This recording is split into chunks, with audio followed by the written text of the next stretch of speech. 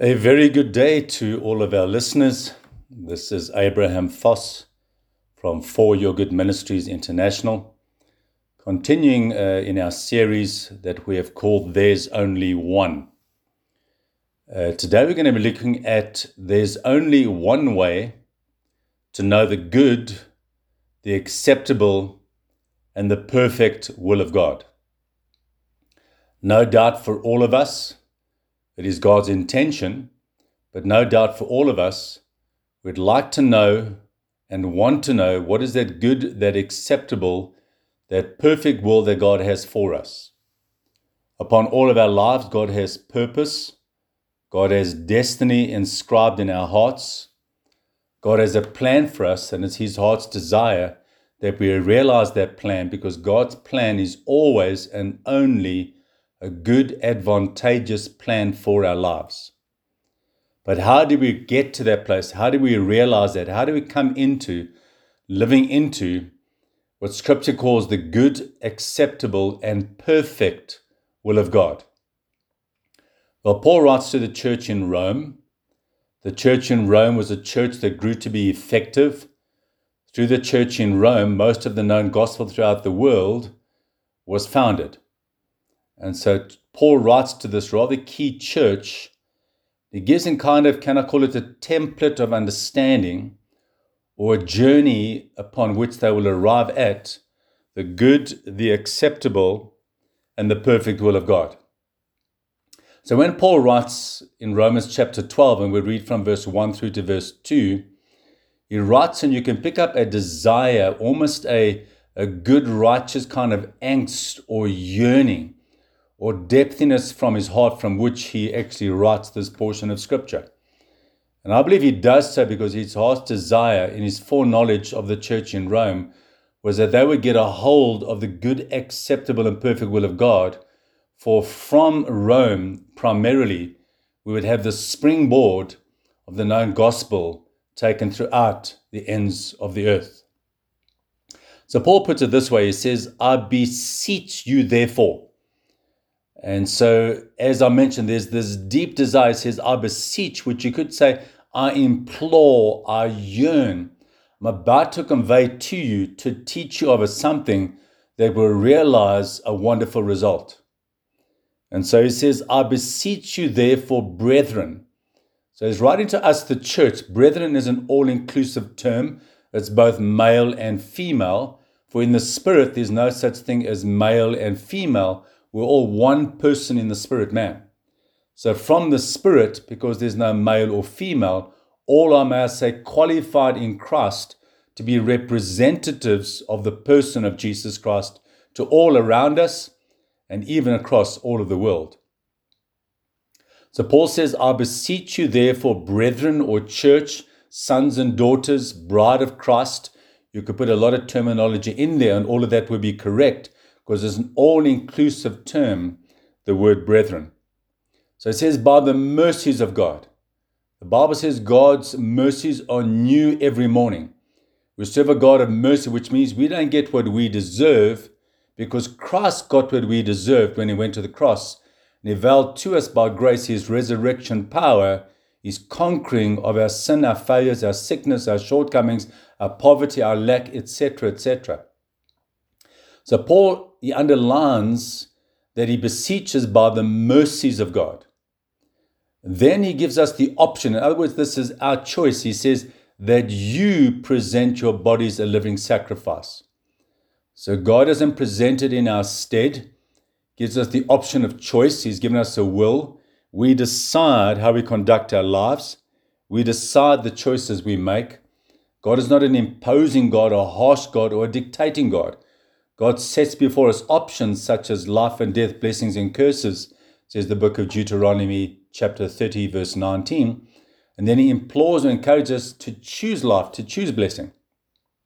So Paul, amidst the same context of how God functions, he presents the options for us to make a choice.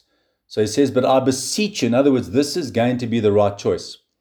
I beseech you, therefore, by the mercies of God, that you present your bodies a living sacrifice.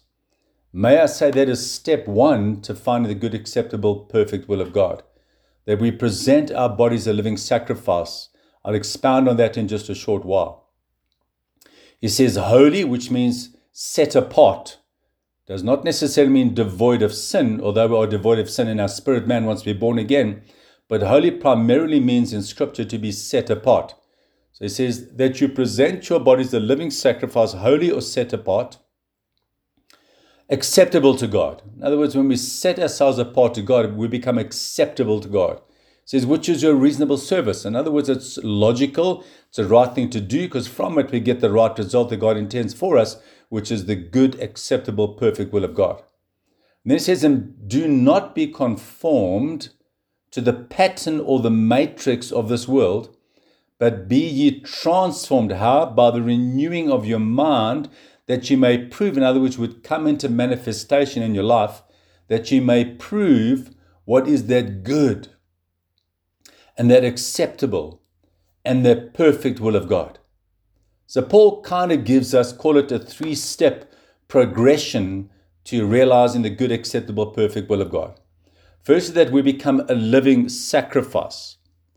That means that we are quick to lay down our thinking, our way of doing, our practice, even our heritage or our persuasions that have been fashioned by our history, by our ancestral line, by what we've been exposed to, that is not consistent with the Word of God.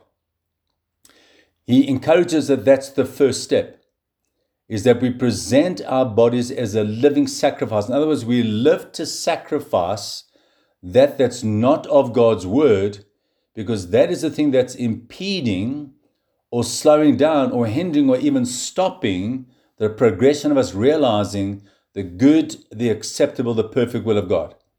So step 1 is to respond, to say yes. It says that you present. It's our choice to do so. So I, as Abraham Foss, I say I present my body, which really means my way of thinking, my predecessor way of thought process that's been shaped or fashioned. I'm quick to put that in the altar, to sacrifice that, to burn it away, because it sets me apart. From that, I become holy. I'm now set apart. So to be set apart, I need to lay down something of the old that hasn't realized God's good, acceptable, and perfect will for me, so that I'm set apart. Now I'm set apart, I become a candidate acceptable to God. In other words, God can now accept my sacrifice of putting my old away to embrace His new. And now God can begin to work that process of me finding the good, acceptable will of God. Of course, Paul says, which is your reasonable service. In other words, my goodness me, is it not reasonable to lay down that's not bearing good fruit to pick up that will bear good fruit? So Paul's kind of saying that should be reasonable, that should be logical, or even perhaps obvious. You don't want to stay in the place of your demise. You want to come up to the place of God's good, acceptable, perfect will of God. The first step is to lay down the old so you can pick up the new. From that in verse 2 he says, and do not be conformed to the patterns or the matrix or the mold or the die-set of this world.